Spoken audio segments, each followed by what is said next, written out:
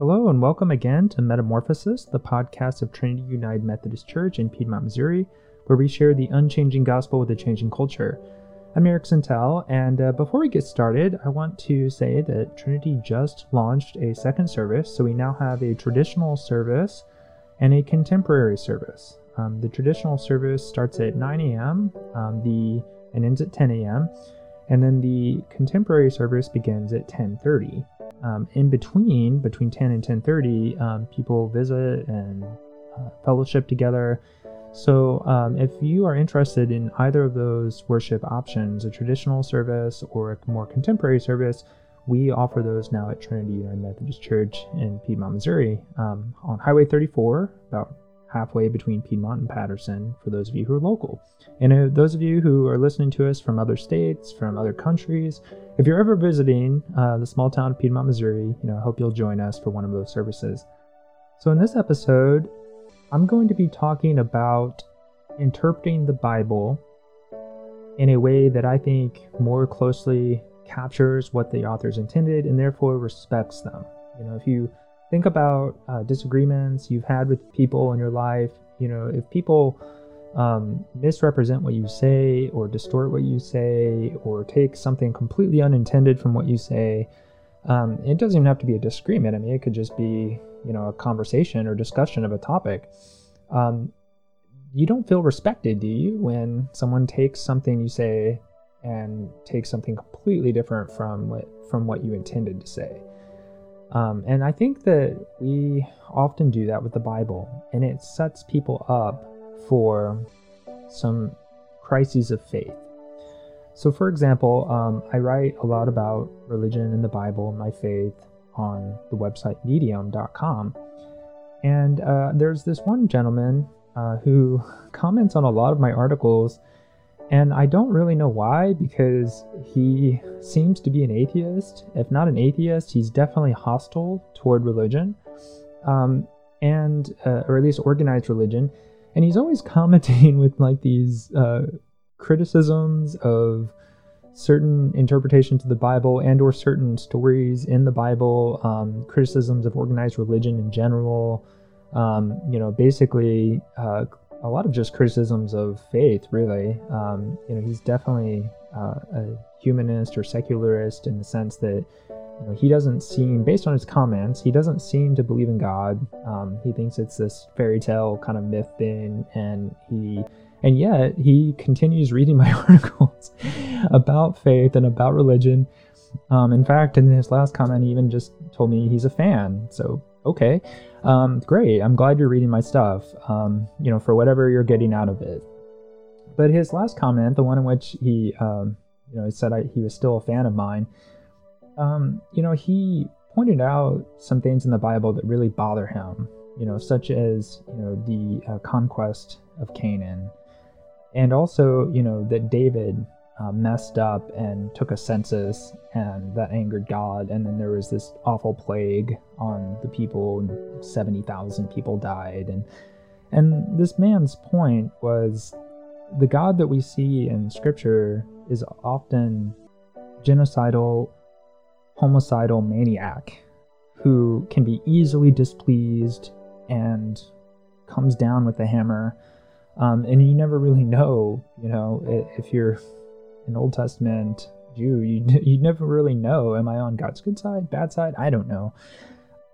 So in my reply to him, I said that if we take those kinds of stories literally, then yes, I think we see a homicidal maniac of a God. But if we interpret those stories in those passages as ancient Near Eastern, Middle Eastern literature, through which we might discern something about God, or we might wrestle with God, then I think we have a very different, much more accurate understanding of what the biblical authors were trying to convey. And so this is, this sounds kind of scary. It can even sound a little heretical. But if you listen to much of the Bible Project with Dr. Tim Mackie, if you listen much to the Bible for Normal People with Dr. Pete Enns, if you listen to any, you will come to understand how they view the Bible in its human context, right? The Bible is both human and divine, just like Jesus, both human and divine. So, having listened to hundreds of hours of both of those podcasts, and being an English teacher who teaches some literature on occasion, has taught mythology in the past, I'm very comfortable with viewing the Bible as both human and divine. And in my view, in my opinion, this isn't disrespecting Scripture. Rather, this is respecting Scripture, because I'm trying to understand what the authors were trying to get at, and their audience, their purpose, their context, so that I can more closely understand and appreciate their worldview, rather than imposing my worldview on them. So Dr. Tim Mackie, in his other podcast, Exploring My Strange Bible, has this great sermon about science and faith, and he talks about Genesis a lot. And he introduces that sermon with this analogy that, you wouldn't go to France as an American, you wouldn't travel to France and start insisting that everyone view the world as you do as an American, and that they speak English, and that all the signs will be in English. Obviously, a lot of tourist destinations make those kinds of accommodations, but you shouldn't just expect that and insist upon it. Another analogy he gives is, if you take cultural phrases or references, like if you say, may the force be with you, most people in American culture are probably going to know what that refers to. Oh, that's a line from Star Wars. If you say, beam me up, Scotty, a lot of people will recognize that as a line from Star Trek. A lot of people won't. And so we have these different cultural associations, cultural knowledge that we can't escape. It's just a part of who we are, having grown up in the culture that we live in. So we can't help but view the world a certain way. And so, according to Tim Mackie, what we often do is we come to the Bible with our modern worldview, our modern associations and understandings, and we impose that on the Scriptures, and then we miss what the biblical authors were really trying to say, and we take away a message that's totally not what they were trying to say. So a real basic example would be, when we look at Genesis, and it says that the God formed the earth. To a modern person, you get an image in your mind of this pale blue dot, this globe floating in space. That's the earth. That's what God formed. But if you're an ancient Israelite, to you, the earth is the ground underneath your feet. It's the dirt underneath your feet that you can see going out to the horizon.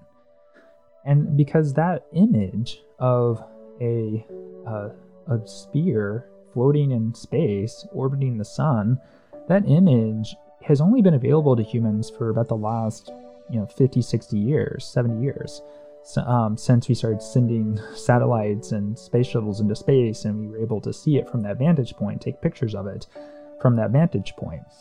So for most of human history, that's not the image people had in their mind if you said the word earth or said the land.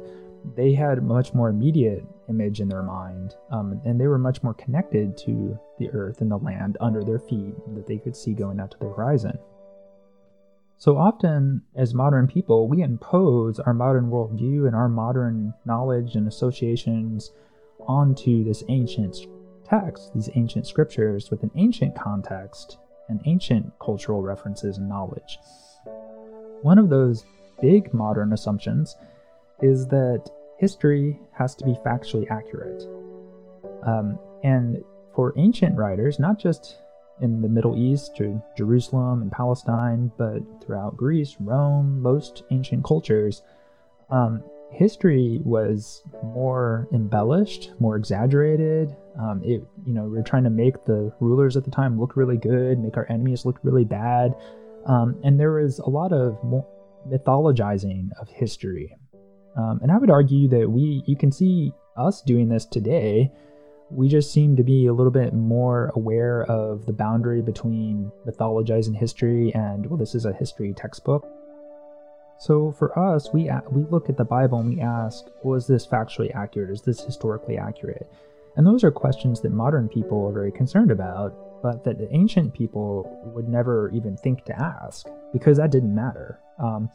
See, we think of truth as, is this factually true? And that's one version of truth, one form of truth. But the ancients, and who were writing the Bible, who were living in that time, they viewed the myth as true, right? Now, we have this negative association with the word myth. We associate that with ancient Greece, ancient Rome, and these pagan gods, and Zeus, and Apollo, and Jupiter, and Hera, and all these crazy stories from Greek and Roman mythology. And so we hear the word myth and we think, oh, that's something made up, something not true. And so when someone says, well, the creation myth, it raises alarm bells. It's like, wait, you're saying Genesis isn't true. And what Dr. Mackey would say, and what I would agree with, is we're looking at it the wrong way. We're looking at it with this modern set of assumptions that myth is something made up and not true, and history or creation accounts in Genesis, that's factually true, that's historically accurate. And that modern assumption causes us to miss what the biblical authors were getting at. The biblical authors, if we could sit down with those who penned Genesis, they would, I think, be very confused at us asking those kinds of questions. It's like, well, no, this isn't exactly factually accurate or historically accurate, but it's more true than facts. So I mentioned earlier I've taught mythology in the past, and so to say that myth is something that's just made up, it's not true, is really a huge misunderstanding of myth and mythology, because a myth describes the way things are. It describes ideals and philosophies and values, and there's the truth in the sense of facts and details and records, but there's also truth in the sense of wisdom and meaning. And that's the kind of truth that myth provides, that myth explores.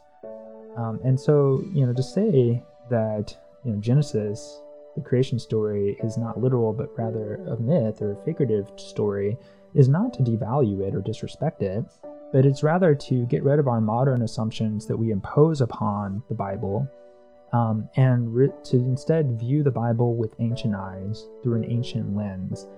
And then when we do that, at least when I do that personally, I find that this story that's not that meaningful, not that significant to me, all of a sudden pops with tremendous meaning, tremendous wisdom that informs me and how I live my life. Circling back to that commenter, he is reading these scriptures, these stories, as literal, historical, factual accounts from a modernist assumption. And I'm speculating a little bit, but I suspect that he is reading it that way in part because that's how the Christians he has known in his life and grown up around and experienced, that's how they read it. And so he's not necessarily coming to it and saying, this is how I read it, but rather this is how I understand Christians to read the Bible and read scriptures. And if that's how they read it, this is disturbing, right? Like the idea that God would get mad at David for taking a census and then punish all of the Israelites, that's frightening. That's crazy. That's a homicidal maniac of a God. And it's disturbing to me that that's the God depicted in Scripture, and a billion Protestants and a billion Catholics worldwide worship that God.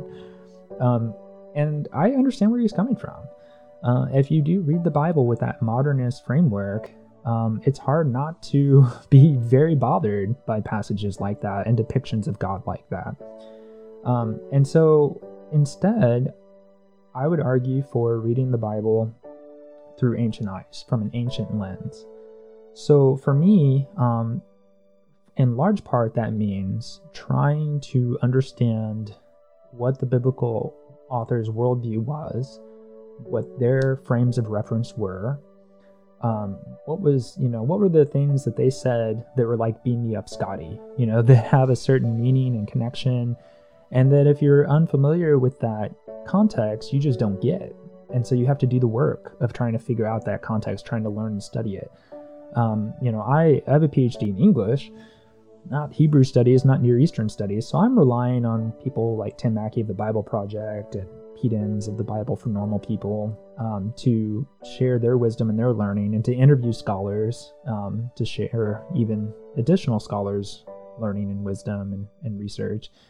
But having, by relying on those people, you realize so much of what's in the Bible is so foreign, so different. Now, having taught mythology, I would go maybe just a little step further than Tim Mackie would go, based on the hundreds of hours I've listened to him on podcasts. And I would say that there are passages of the Bible that are closer to a primitive people trying to explain events as best they can than they are to revealing the character of God. That probably sounds terrifying, but I'm going to go into some examples related to that commenter, a couple of the examples he cited, as well as some more examples. And I'm going to try to explain what I mean and why I think it's actually more respectful of the biblical authors and scripture and their inspiration to put those people in their context, to put those people in their historical, social, cultural, linguistic context, and try to understand this text through that lens, rather than expecting it to be literal and expecting it to reveal exactly who God is. So let's start at the start. In Genesis chapter 1, we read, "In the beginning God created the heavens and the earth. Now the earth was formless and empty, darkness was over the surface of the deep, and the Spirit of God was hovering over the waters. And God said, 'Let there be light,' and there was light. God saw the light was good, and he separated the light from the darkness. God called the light day, and the darkness he called night, and there was evening and there was morning the first day." So let's pause right there. You'll notice that what this is saying is God created the heavens and the earth. The earth was formless.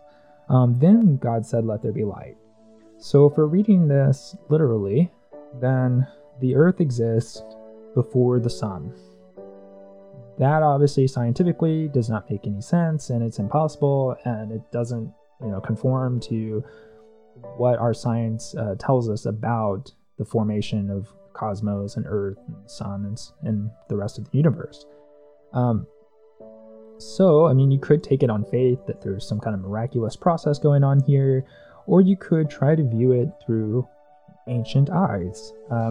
So when they're talking about the earth, they're talking about the dirt under their feet and that they can see to their horizon. And when they're talking about God saying, "Let there be light," they're not necessarily talking about God creating little photons of light particles, but rather that God is ordering the creation that's there. Right? That he is assigning names to things and value to things. We'll call this light, and that's good. We'll call this dark. We'll call this night.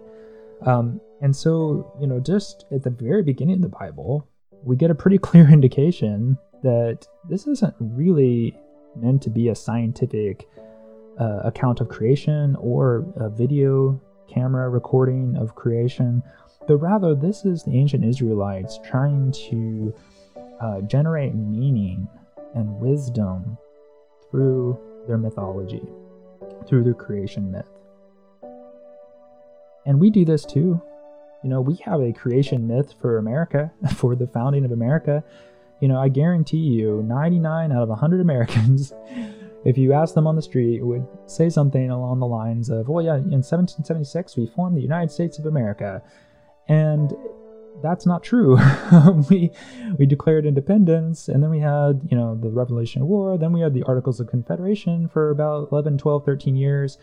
Then we had a constitutional convention, then we formed the United States of America as we know it today. I guarantee if you talk to most Americans about the signing of the Declaration of Independence, they're going to have in their mind this image of this famous painting that's in a lot of history textbooks, of all the 56 signers in one place at one time, Thomas Jefferson turning in the draft of the Declaration for everyone's signature. That didn't happen. The Declaration was signed piecemeal, a few signatures at a time, over a period of a few weeks. It wasn't fully signed and ratified till like August 2nd or something. And yet we have this myth in our minds that gives us a sense of meaning.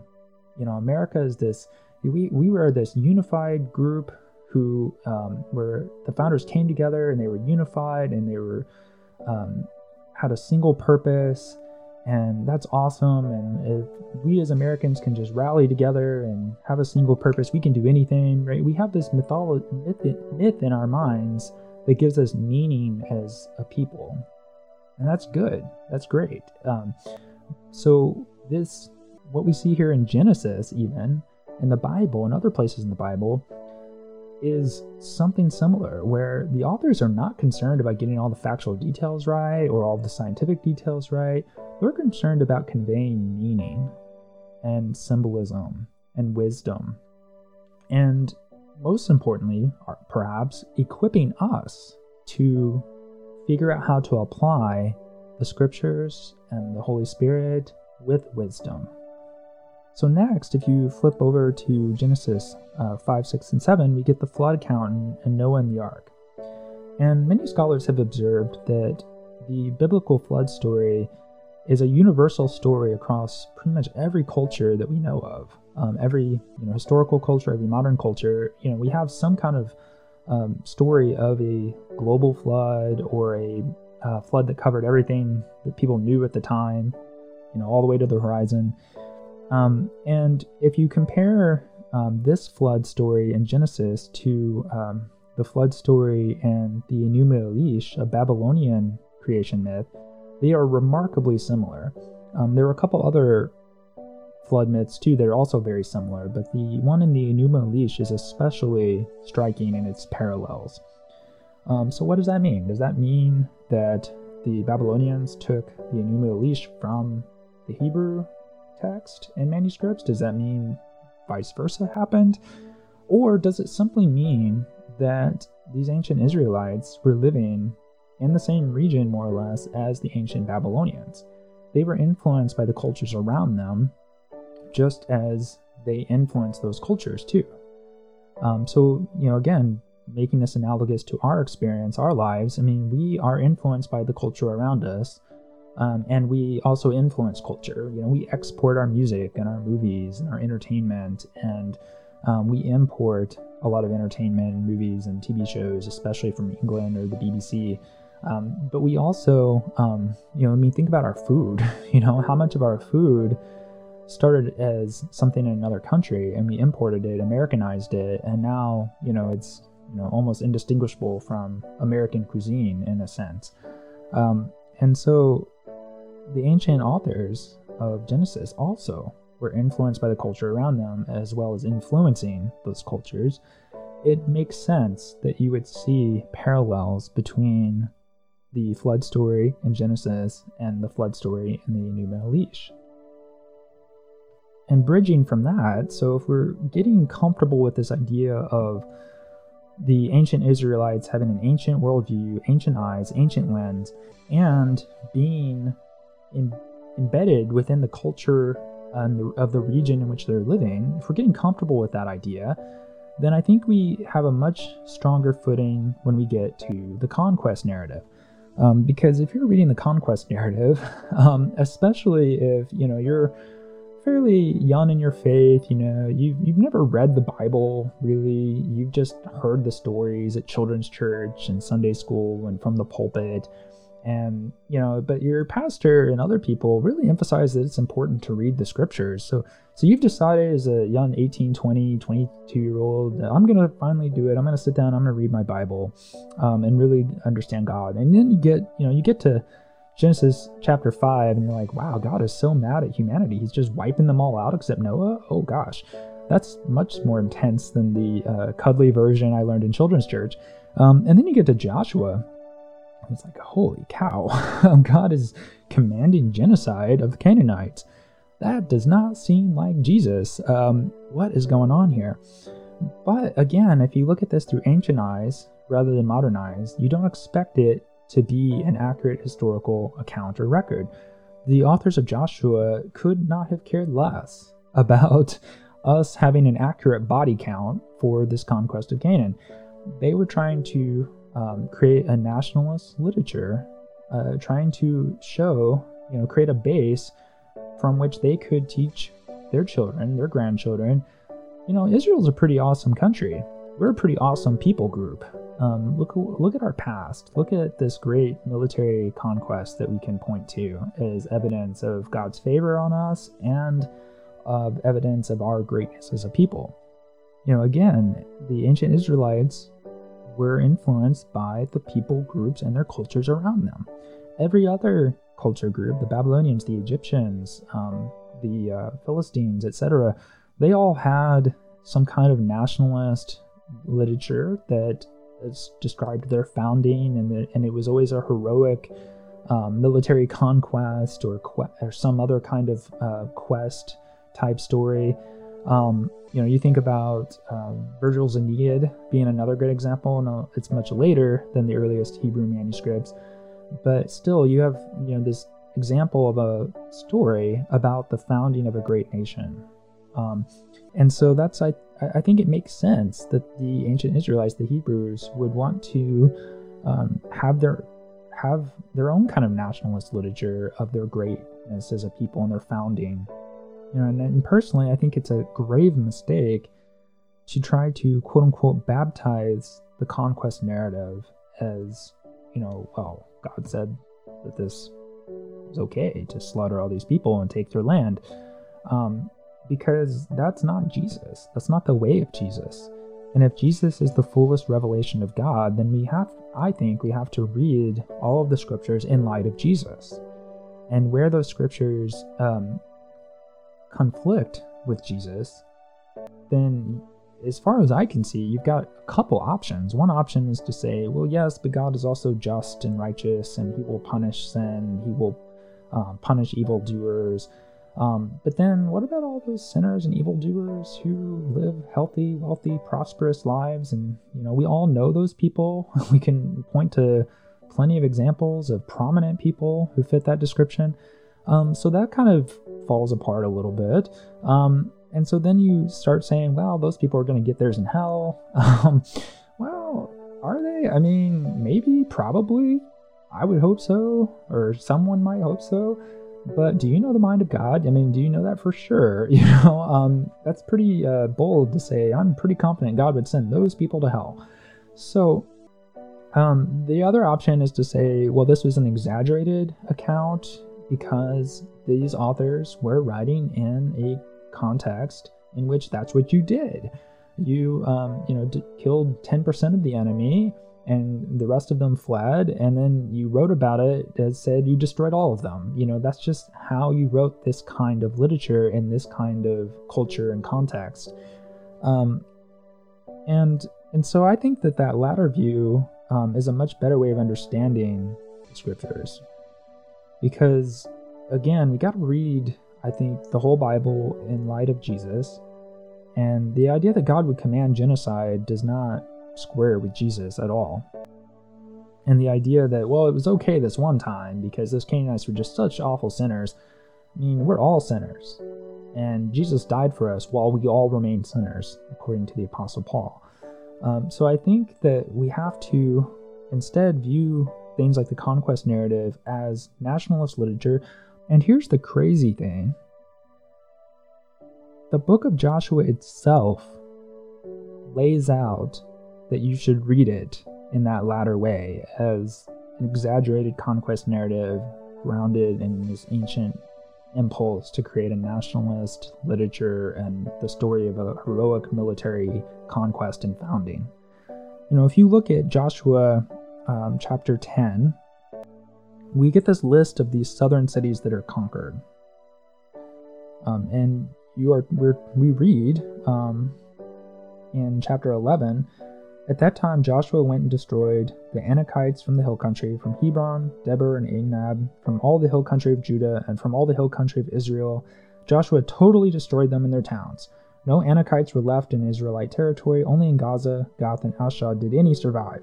So Joshua took the entire land, just as the Lord had directed Moses, and he gave it as an inheritance to Israel according to their tribal divisions. So we're told there in Joshua chapter 11 that Joshua conquered the entire land as the Lord commanded.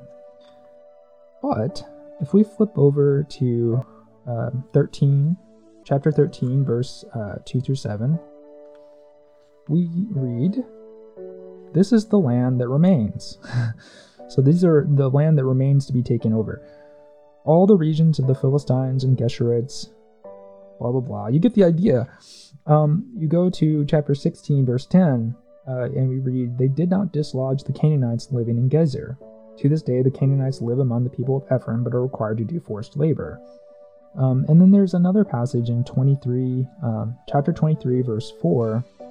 Remember how I have allotted as an inheritance for your tribes all the land of the nations that remain, the nations I conquered, between the Jordan and the great sea in the west.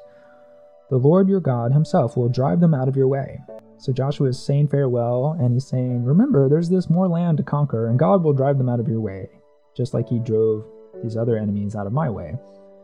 And so we get these hints in the book of Joshua itself that not everything in Joshua is necessarily historically accurate, or intended to be taken as historically accurate. We get in the book itself clues to how we should read it. This is one of the biggest things, by the way, that I think I've taken away from the Bible Project and Tim Mackie is he will go through scripture and he'll say, if you read scripture carefully and you look closely at certain passages, you compare certain passages, you get a sense of how the authors intended you to read that passage or to read that book. And it's often not literal. It's often more metaphorical, symbolic, or more driving at some meaning or wisdom.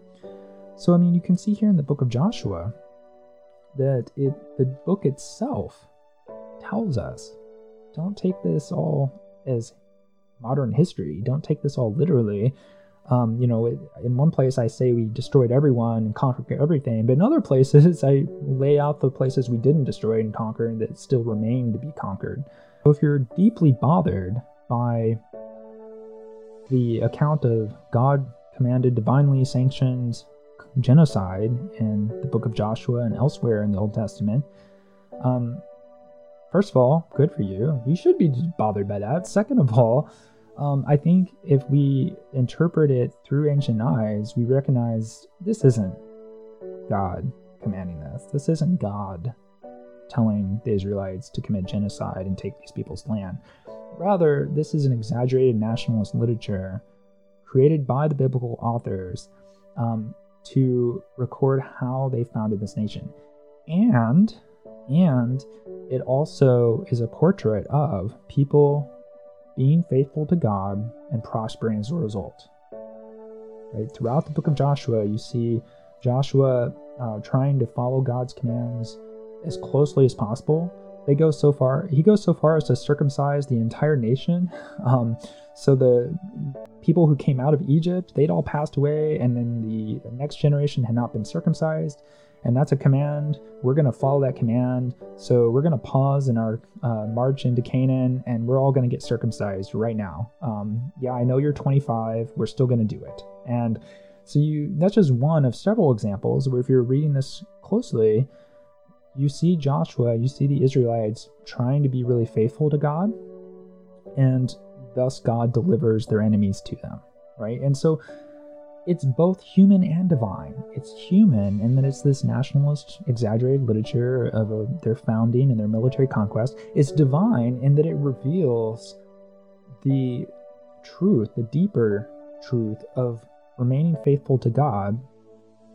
And we may completely miss that larger, deeper, more significant meaning for people of faith, that meaning that squares with Jesus much more clearly and effectively. We may miss that completely if we're trying to read this as just literal historical accounting. And you also see in the book of Joshua this interesting story in chapter 7 about Achan. And this is an example that connects to David's census and the plague that followed. So as a teacher of mythology, I taught and learned about myths that try to explain the way things are. For example, the Greek myth of Demeter and Persephone. Demeter is the mother, and she's the god of grain, of crops. Persephone is her daughter, and she gets abducted by Hades and forced into marriage with Hades. And so she's in the underworld, and Demeter is so sad that she stops making the crops grow. Well, eventually humans are going to starve to death, and then there's going to be no one offering sacrifices to the gods and worshiping the gods. So the gods get together and they come up with a solution or a compromise where 6 months out of the year, Persephone can stay with her mother above ground, and 6 months out of the year, she'll live with her husband Hades beneath ground. Thus, half the year, crops and flowers and trees and shrubs bloom and grow. The other half of the year, they don't. So here we have an example of a myth that on one level is explaining the seasons, is explaining patterns in plant growth, and on other levels, it's talking about the relationship between a mother and a daughter, and the problematic nature of marriage in this deeply patriarchal ancient Greek society. But fundamentally, on just one level, it's an explanation of how things are, of the world as we observe it and find it.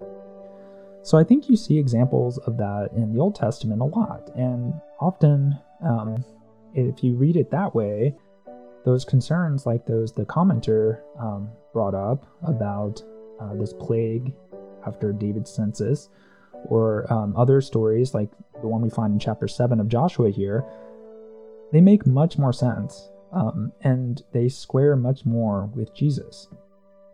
So in chapter 7 of Joshua, they have sacked Jericho, and this one Israelite, Achan, keeps some of the plunder for himself. So God had commanded them, don't keep any gold, any valuables, just destroy it all, melt it all down, get rid of it. But this one guy keeps some secretly and hides it. So then the Israelites fail in their next battle, they get defeated. And Joshua, this is interesting, in chapter 7, verse 6, Joshua tore his clothes and fell face down to the ground before the ark of the Lord, remaining there till evening. The elders of Israel did the same and sprinkled dust on their heads. And Joshua said, Ah, sovereign Lord, why did you ever bring this people across the Jordan to deliver us into the hands of the Amorites to destroy us? If only we had been content to stay on the other side of the Jordan. O Lord, what can I say now? That Israel has been routed by its enemies. The Canaanites and the other people of the country will hear about this, and they will surround us and wipe out our name from the earth. What then will you do for your own great name?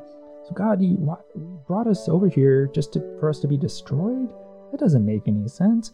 What will you do about your great name? Because if we get wiped out, then all these other people, the Canaanites, the Egyptians, the Babylonians, the Sumerians, they're going to laugh at the God of the Israelites. What a weak God. He couldn't protect his people. He got them destroyed, in fact, by bringing them across the Jordan into this hostile territory. So then in verse 10 of chapter 7, the Lord said to Joshua, Stand up. What are you doing down on your face? Israel has sinned. They have violated my covenant, which I commanded them to keep. They have taken some of the devoted things. They have stolen. They have lied. They have put them with their own possessions. That is why the Israelites cannot stand against their enemies. They turn their backs and run, because they have been made liable to destruction. I will not be with you anymore unless you destroy whatever among you is devoted to destruction. So those valuables from the temples in Jericho, those idols and gold statues and all those other valuables, you got to find the ones that this guy kept. You got to destroy them, because I'm unhappy with you, and until you make things right, I'm not going to be with you in battle. Okay? And so, I've mentioned this before, but this is common in ancient cultures. You didn't lose that war because the other side had more chariots or better trained fighters or just luck. You lost that war because their god was stronger with your god. Well, that's really uncomfortable. Instead, let's reframe that. Our God was angry with us and he abandoned us, or he allowed this to happen to us. So I think you see here an example where the biblical authors are trying to explain what happened and why. And then you go further into this story. Joshua rounds up Achan and his entire family and all the stuff that Achan had taken from Jericho. And then in chapter 7 still, verse 25 and 26, Joshua said, Why have you brought this trouble on us? The Lord will bring trouble on you today. Then all Israel stoned him, and after they had stoned the rest of Achan's family, they burned them. Over Achan they heaped up a large pile of rocks, which remains to this day. Then the Lord turned from his fierce anger. Therefore that place has been called the Valley of Achor ever since. And Achor, according to the footnote in my study Bible, means trouble, the Valley of Trouble. So again, as the story continues, we get an explanation of why they lost on the battlefield, as well as even an explanation of the name of this place. So we could view this passage as this one person wasn't faithful to God and his commands, so God withdrew from all the people, regardless of any of the others' faithfulness, and he let them lose in battle, and who knows what casualties, what deaths and suffering were incurred as a result of that. But then to make it right, we need to stone not only this guy, but his whole family, and then burn their bodies rather than burying them. Wow, right? And so, if you try to baptize that, so to speak, if you try to say, that is accurately depicting God, that's deeply troubling and deeply problematic, and I think the best you can do is to say, like my student Bible says, that, if you sin, that's the penalty, and God's righteous and just, and he will allow those things to happen to you. He'll allow you to lose in battle. He'll allow the people around you to decide the best recourse is to stone you to death and your whole family. That's not very much like Jesus, at least not the Jesus I see and I interpret in the Gospels. That's definitely not like the Apostle Paul saying we're all sinners, yet Christ died for us, so that any who believe in him and confess him as Lord may be saved. But if we instead view the Bible as both human and divine, we can look at the human elements here. It's like, well, this very much fits with other ancient literature that sought to explain why an army lost in battle, or to explain why the things are the way they are, or even just why this place is named what it's named. This fits that very well. Maybe that's what the biblical authors were trying to do here. And it's divine. Through them, God spoke this message of, stay faithful to me. Don't worship the gods of Canaan. Don't worship the gods of Egypt or Babylon. Stay faithful to me. Okay, one more quick example, and this is the issue or the example that my commenter brought up about David and the census and the plague. So in Chronicles chapter 21, we read, Satan rose up against Israel and incited David to take a census of Israel. It's very weird, right? Wait, Satan wants David to take a census? Okay. So David said to Joab and the commanders of the troops, go and count the Israelites from Beersheba to Dan. Then report back to me so that I may know how many there are. But Joab replied, may the Lord multiply his troops 100 times over. My lord the king, are they not all my lord's subjects? Why does my lord want to do this? Why should he bring guilt on Israel? So just pause for a second. Okay, this is a very normal thing, right? The king wants to take a census and wants to know how many men that he can call upon to fight if need be. That seems like a very reasonable and proactive and smart way to govern a country. And yet Joab, his commander, is very disturbed and tries to talk him out of it. We continue on, verse 4. The king's word, however, overruled Joab. So Joab left and went throughout Israel and then came back to Jerusalem. Joab reported the numbers of the fighting men to David. But Joab did not include Levi and Benjamin in the numbering, those two tribes of Israel, because the king's command was repulsive to him. This command was also evil in the sight of God, so he punished Israel. And interestingly, we don't really know how he punished Israel, because it jumps straight to, then David said to God, I have sinned greatly by doing this. Now I beg you, take away the guilt of your servant. I have done a very foolish thing. The Lord said to Gad, David's seer, go and tell David, this is what the Lord says. I am giving you 3 options. Choose one of them for me to carry out against you. So Gad went to David and said to him, this is what the Lord says. Take your choice. 3 years of famine, 3 months of being swept away before your enemies, losing in battle, or 3 days of the sword of the Lord, days of plague in the land, with the angel of the Lord ravaging every part of Israel. Now then decide, how should I answer the one who sent me? that is God. David said to Gad, I am in deep distress. Let me fall into the hands of the Lord, for his mercy is very great, but do not let me fall into the hands of men. So my three options are famine, or being swept away before my enemies, or plague. And if I'm swept away before my enemies, I might fall into the hands. I might be captured by my enemies. I don't want that. So I'll take, let me fall into the hands of the Lord. And interestingly, it seems like that could be either famine or plague. And so the Lord, perhaps in his mercy, sent a plague on Israel. 3 days of plague versus 3 years of famine. And the Lord sent a plague on Israel, and 70,000 men of Israel fell dead. And God sent an angel to destroy Jerusalem. But as the angel was doing so, the Lord saw it and was grieved because of the calamity, and said to the angel who was destroying the people, Enough, withdraw your hand. The angel of the Lord was then standing at the threshing floor of Araunah the Jebusite. David looked up and saw the angel of the Lord standing between heaven and earth with a drawn sword in his hand extended over Jerusalem. Then David and the elders, clothed in sackcloth, fell face down. David said to God, Was it not I who ordered the fighting men to be counted? I am the one who has sinned and done wrong. These are but sheep. What have they done? O Lord my God, let your hand fall upon me and my family, but do not let this plague remain on your people. Then the angel of the Lord ordered Gad to tell David to go up and build an altar to the Lord on the threshing floor of Araunah the Jebusite. So David went up in obedience to the word that God had spoken in the name of the Lord.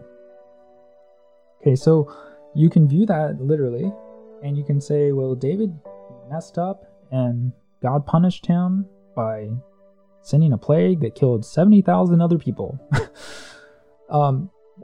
Or you can read that as a myth explaining what happened, right? So when I read this, I can't help but think about Homer's Iliad. If you are reading the Iliad, you see in the very beginning that there's this plague. And they attribute this plague to the god's displeasure. Someone has done something to make Apollo really mad. And so Apollo is down shooting men with his arrows, infecting them with plague, and they're dying. So it turns out in the Iliad, someone had taken this priestess of Apollo, and Apollo sent the father to go ask for her back, and they basically mocked him and sent him on his way empty-handed, and that made Apollo really mad. So we've got to make it right with Apollo to get this plague to stop. Right? I mean, think about the ancient Greeks, or the ancient Israelites.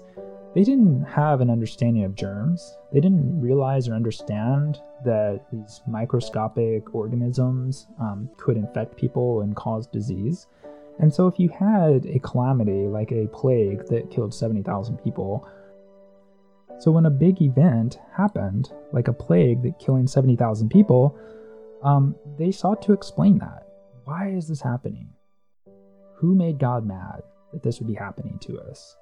Because only an act of God could explain this kind of level of disease and destruction. Well, what's happened right before this? David took a census. It must have been that.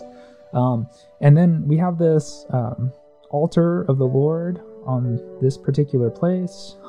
It's a weird place for an altar. Why is that there?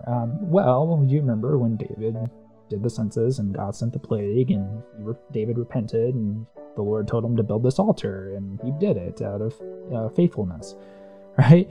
And so I think, again, this is human and divine. It's human, and the ancient Israelites are trying to explain this awful plague, and they're trying probably to explain why this altar is in this spot that it's in, and it's divine, right? I mean, look at some of the hints we get here about God's mercy.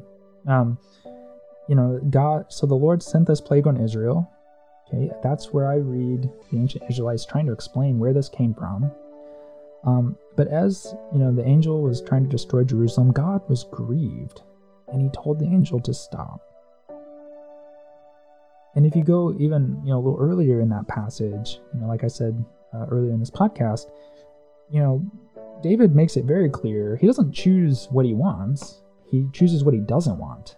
I don't want war. I don't want to lose in war, because men might capture me, and they're not merciful like God is. And so that leaves the other two options, 3 years of famine or 3 days of plague. And if God chooses 3 days of plague, that's awful. It's better than 3 years of famine, right? And so it's human and divine. It's human and the ancient Israelites trying to explain, why did this disease happen? Why did all these people die? Well, it must be because God was mad about something. What was it? It must be this census. That's the only thing we can point to that happened, that changed, that was different right before this happened. And then, but in the divine part of that, the inspiration part of that, it's like, well, let's not make God into a monster. Let's really emphasize the grace and mercy and love that's at the core of God's character. That, God has the two choices, and he chooses what's arguably the less severe. But even more so than that, he's grieved by the destruction and the death, and he orders it to stop. And so, whether this is a literal story or not, if we read it as through ancient eyes, through an ancient lens, and we become comfortable with recognizing, the ancient Israelites were part of a historical time period and place, part of a culture, influenced by other cultures. And of course, they're probably going to explain plagues and things in similar ways to the cultures around them and how they explain plagues. If we become comfortable with that, I think it helps us to get past the alarming portrait of God, that he would kill 70,000 or allow 70,000 people to die because David took a census. And we get past that, and we can instead look for the divine being spoken to us through the story, through the scriptures, that our God is a merciful, loving God. If we're going to read the scriptures in light of Jesus, because Jesus is the fullest revelation of God, then I think we need to look for those flashes of inspiration, those flashes of divine within the human text. The Bible is human and divine. Jesus is human and divine. And we, I would argue, are human and divine. We are human, obviously, and we have the Holy Spirit. And if the Holy Spirit is one part of the Trinity, one part of God, then this idea of human authors creating something that's both human and divine, and us as humans interpreting it and looking for the human and the divine, it's not as scary as it sounds. It's not as unorthodox as it sounds, and it's definitely not disrespecting Scripture. I would argue it's actually respecting Scripture. It's a high view of Scripture, because we are digging into it, trying to understand it as it was intended to be understood, and trying to figure out what is the deeper truth about God, what is the deeper wisdom to apply to our walk with God and our lives, rather than trying to justify the more human elements that maybe give us a very different non-Jesus picture of God. So hopefully my commenter will maybe start listening to the Metamorphosis podcast, and maybe this will help him feel a little bit better. Maybe not. But if you know anyone who is bothered by some of the violence and some of the uglier portraits of God in the Bible, I hope that this message would be helpful or useful to them. Maybe you have a different take or a different perspective, and that's fine. But if that person's bothered, maybe they would benefit from this perspective. I know this has definitely made a positive difference for me in my faith and my walk with God, and I hope it would also help you or help others. So thank you very much for listening, as always, and I am working on lining up some interviews, so you won't always be hearing from me, but in the meantime, until I can get some interviews lined up and recorded and edited, I will try to post weekly something in which I'm reflecting on the Bible and or reflecting on my walk with God, or maybe occasionally the news story of others and their walks with God. So thank you very much for listening, and God bless.